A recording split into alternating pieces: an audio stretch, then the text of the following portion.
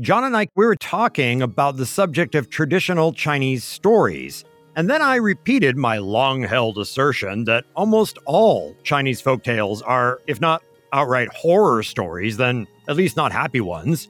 And that includes the stories behind all of our major festivals, the festivals we celebrate in Taiwan. And the word festival, it relates to celebrating and joyfulness.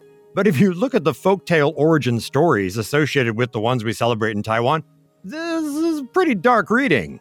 And I called you on that. I said, I don't think that's quite right. That's right, you certainly did. So bring it on. Let's go, John. The Taiwan History Podcast, Formosa Files, is made possible through the generous sponsorship of the Frank C. Chen Foundation. Formosa Files. All right, we'll start with Chinese New Year, which is a happy festival. Well, as happy as getting all your relatives and in-laws together can be. It falls in late January or early February, and it's celebrating not quite the arrival of spring, but yeah, you can see the end of winter from there.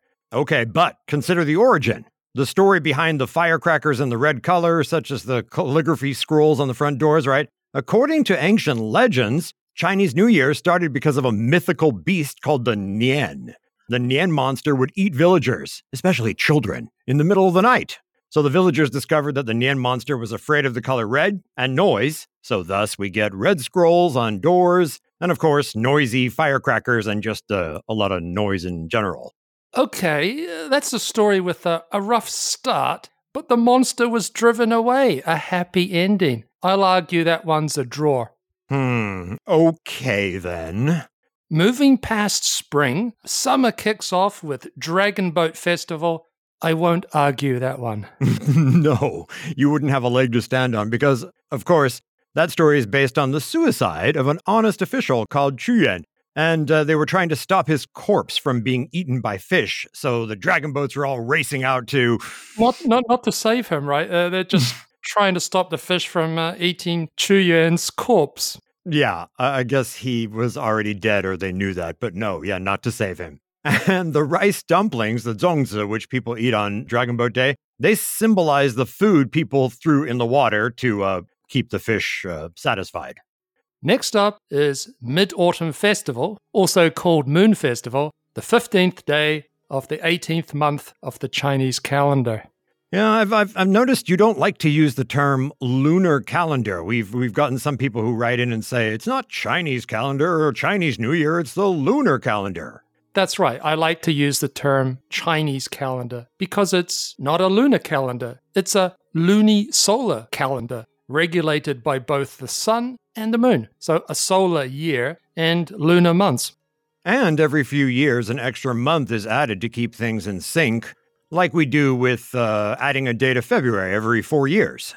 Right. If we were translating directly from Chinese, Nongli, it would be farmer's calendar or farming calendar. But anyway, Mid-Autumn Festival, barbecue, mooncakes, a beautiful bright moon, and here in hot Taiwan, it marks the end of summer. And as many people might already know, barbecuing is not some ancient Chinese tradition. It's a relatively modern addition to Taiwan, and only in Taiwan that I'm aware of for Moon Festival. Started back in the 1980s, as I recall. There was some commercial that was connected to barbecuing during the Moon Festival, and then it kind of took off and became a tradition.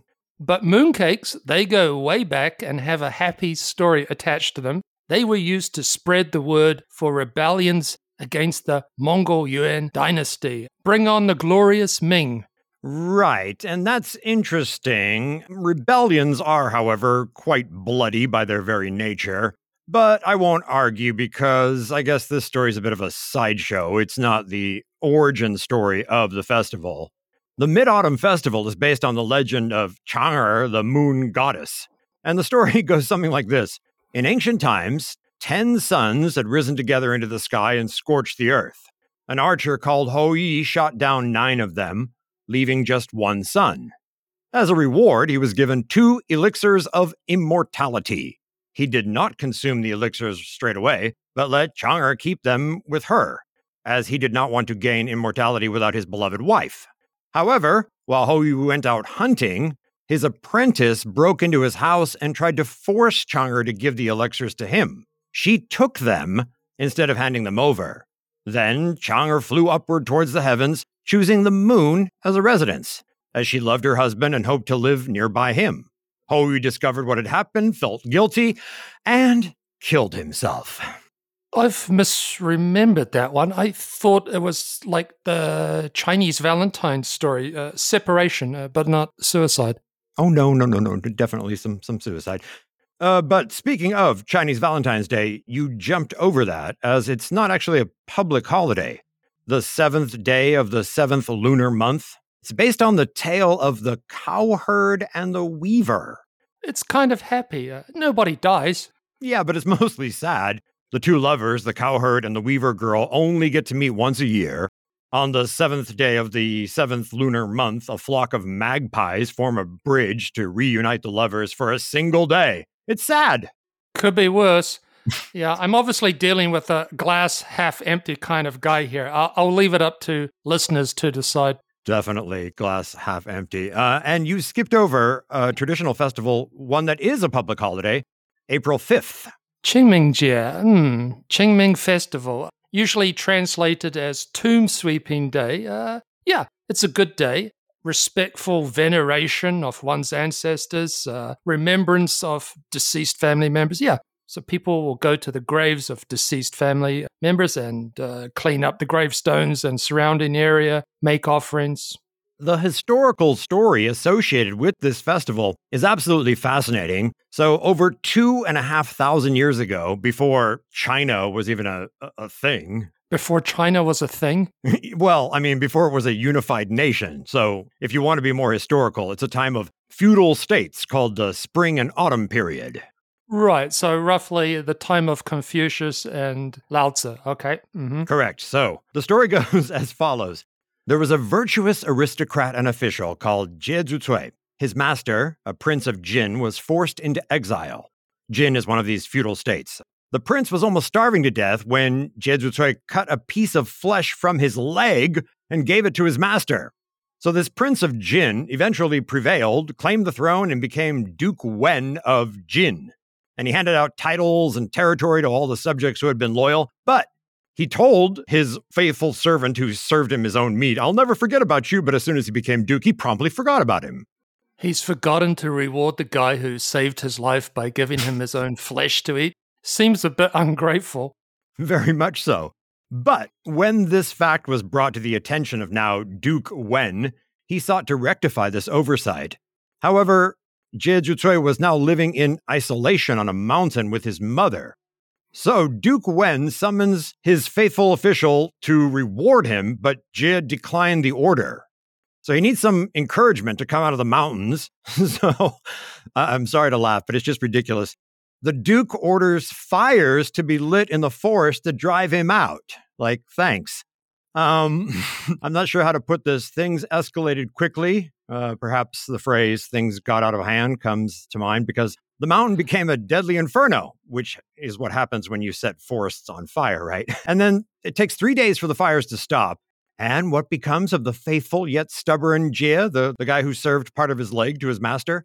Well, his scorched body was found hugging a willow tree. His scorched body wrapped around a willow tree. Oh, no. Wait. It's worse. It gets worse. His burnt body was found wrapped around a willow tree with his equally incinerated mother on his back. So Duke Wen expresses remorse, something like, "Oh, perhaps that could have been handled better."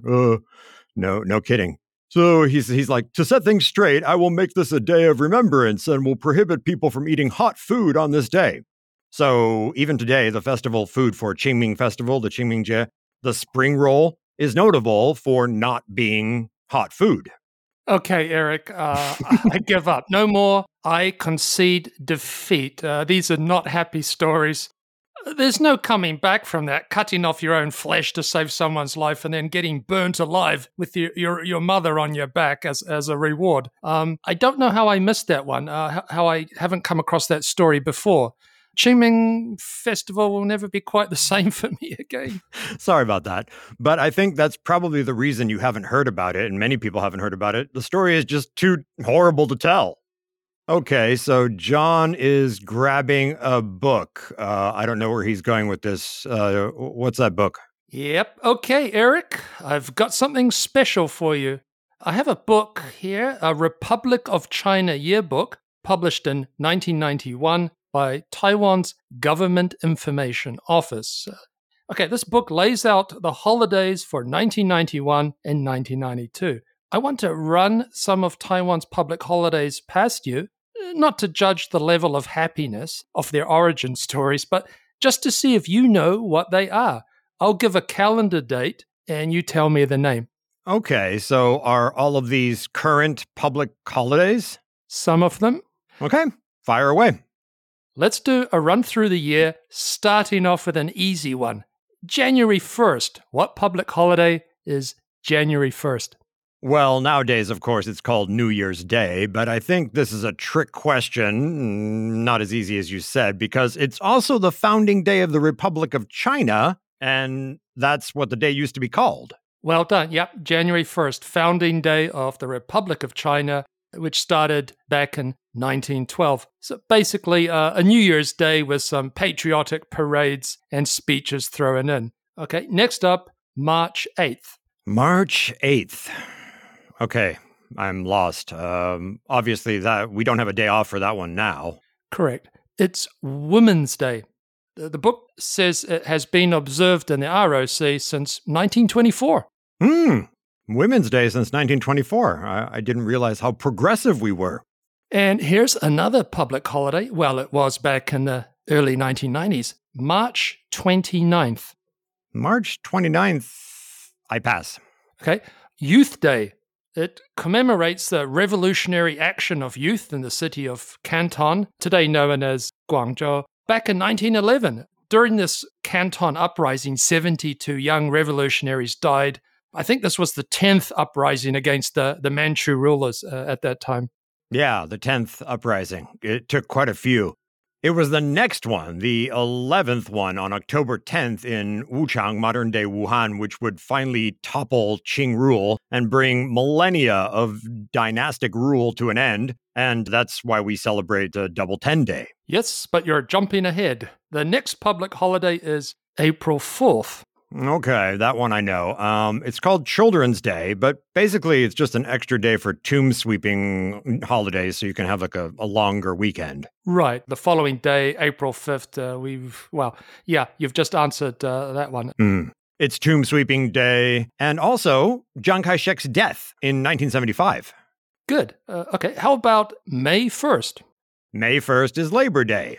But in Taiwan, this is only for workers. If you're not a blue-collar worker, you don't get the day off. Yes, just a holiday for some, like Armed Forces Day on September 3rd. All right, the next public holiday with a fixed date is September 28th. September 28th would commemorate Confucius's birthday, so it's Teacher's Day. Confucius was born like 2,500 years ago, and he's considered China's greatest teacher. There's Confucius temples all around Taiwan, and on that day, there are quite elaborate ceremonies held at those temples. People dress up in traditional clothes and play ancient musical instruments, and various Confucian-related rites are held. I think this takes place pretty early in the morning, about 6 a.m. Does that sound right?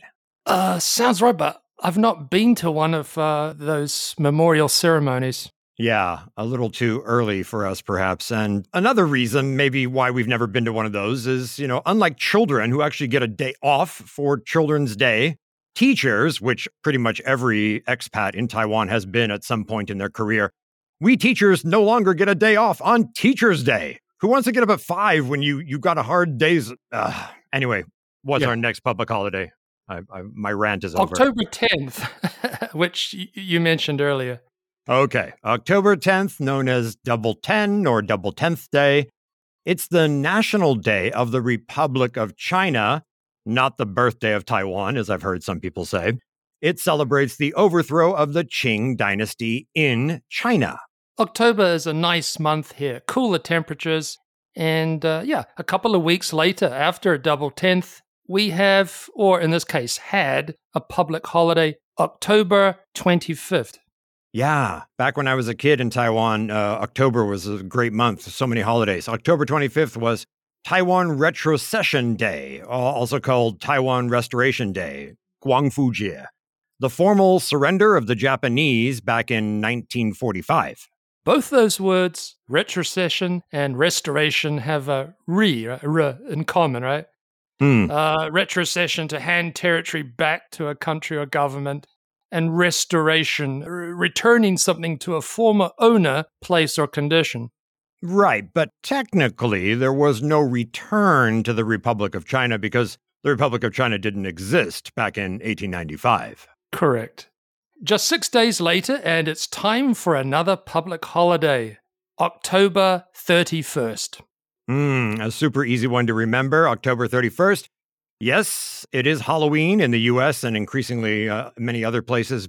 But back in the day, we celebrated October 31st because that is Chiang Kai-shek's birthday. Yep, born on Halloween back in 1887. 1887. That was the same year Taiwan was upgraded from a prefecture of Fujian to a province.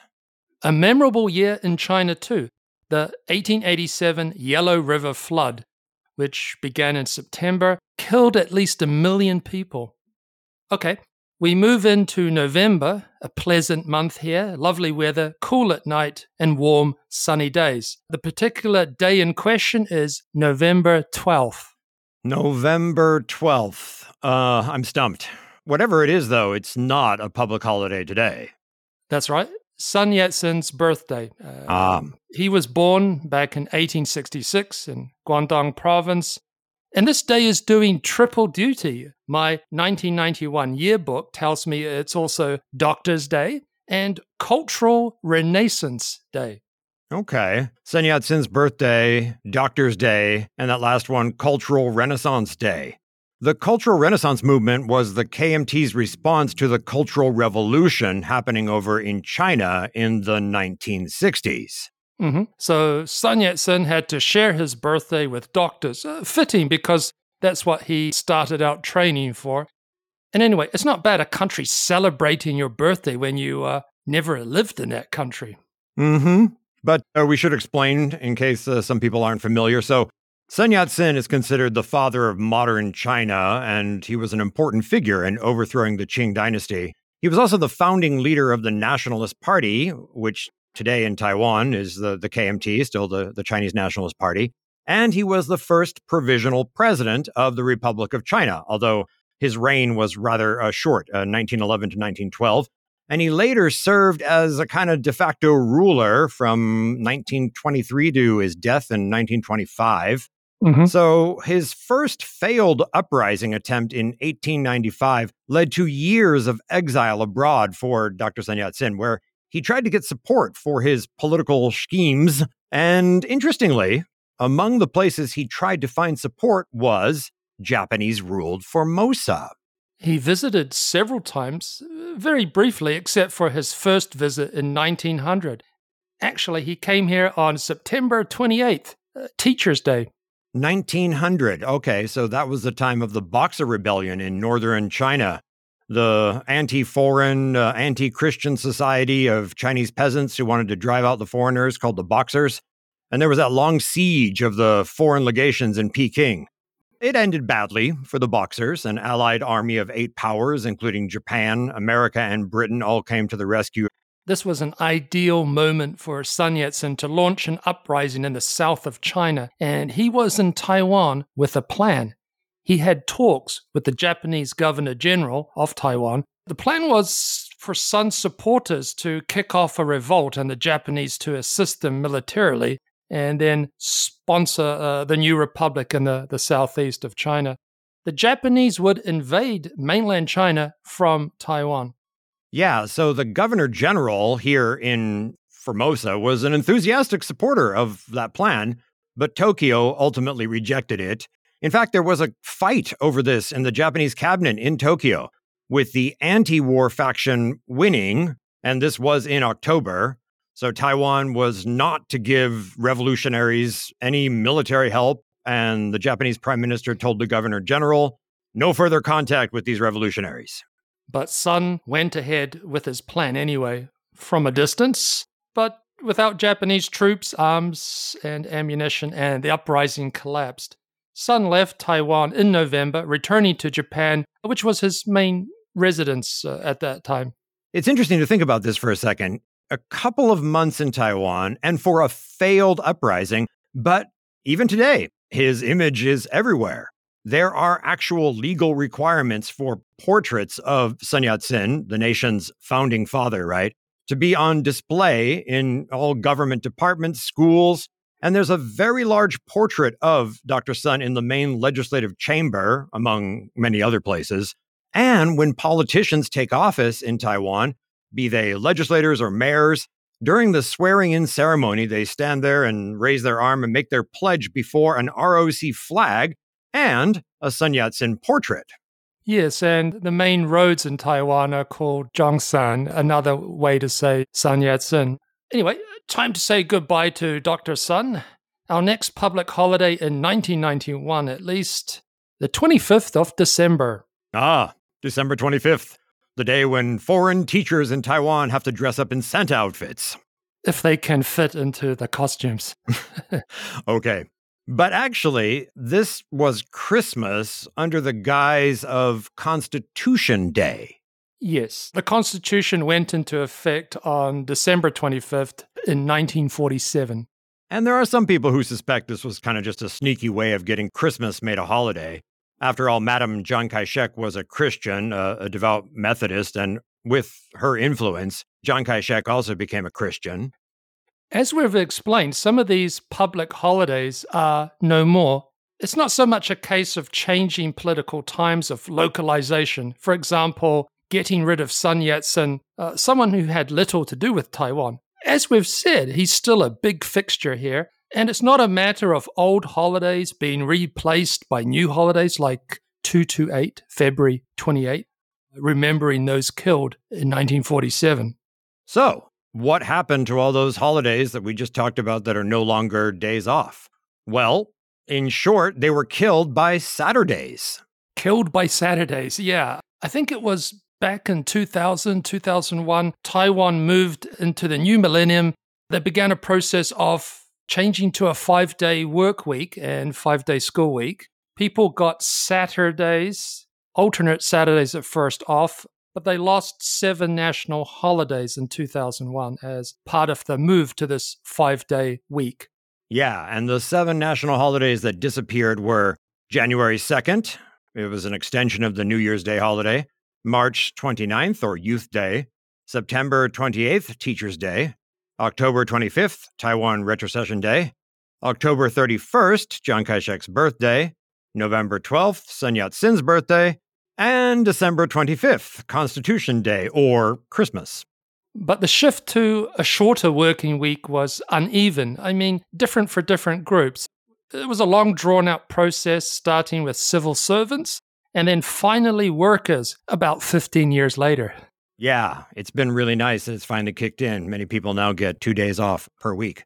So, John, we've gone through the year for public holidays back from your book there from the early 1990s. Does the yearbook you're using have any mention of January 23rd? Remember the 1-2-3 Freedom Day? That day celebrated the repatriation of Chinese POWs in the Korean War to Taiwan. We covered this story in 2 episodes earlier in season 2. No, surprisingly not. 1-2-3 Freedom Day, no mention of it. Perhaps a sign of better relations with the PRC at that time? I don't know. However, there are some other holidays, not public holidays, but of interest. Here's a good example. June 3rd, Opium Suppression Movement Day. Quoting from the yearbook, this day has been observed since 1930 in commemoration of the burning of imported opium in 1839 during the Opium War against the British. Okay. I'm kind of curious as to how one celebrates opium suppression. Doesn't sound like a lot of fun. Perhaps destroy opium, you burn it, yeah? While making sure not to stand too close to the fumes, of course. Another date that was commemorated still is April 29th, Koxinga's landing near Tainan back in 1661. I recall President Tsai Ing-wen downgrading that holiday and 2016 when she took office. Yeah, something like government officials not attending the ceremony and just handing over those duties to the local Tainan city government. So, Eric, we've covered some lost holidays today. If we were going to add a new public holiday, any dates, events, people in mind? A new public holiday. My birthday? I think you asked because you have something in mind. Yes. Raise the tiger flag, my friend. It's the proclaiming of the Republic of Formosa on the 23rd of May, 1895. Okay, I'm down. I like that flag. And then we need a day off in November or December. There are no public holidays during those months. Yeah, that's a good idea. We don't have time to brainstorm one right now. We've run out of time. And we hope we haven't spoiled any of the traditional holidays for you by telling you their rather nasty backstories. But anyway, that's all the time we have for today on Formosa Files. Thanks for listening. I'm Eric Michael Smith. Spring rolls will never taste the same. I'm John Ross. Bye.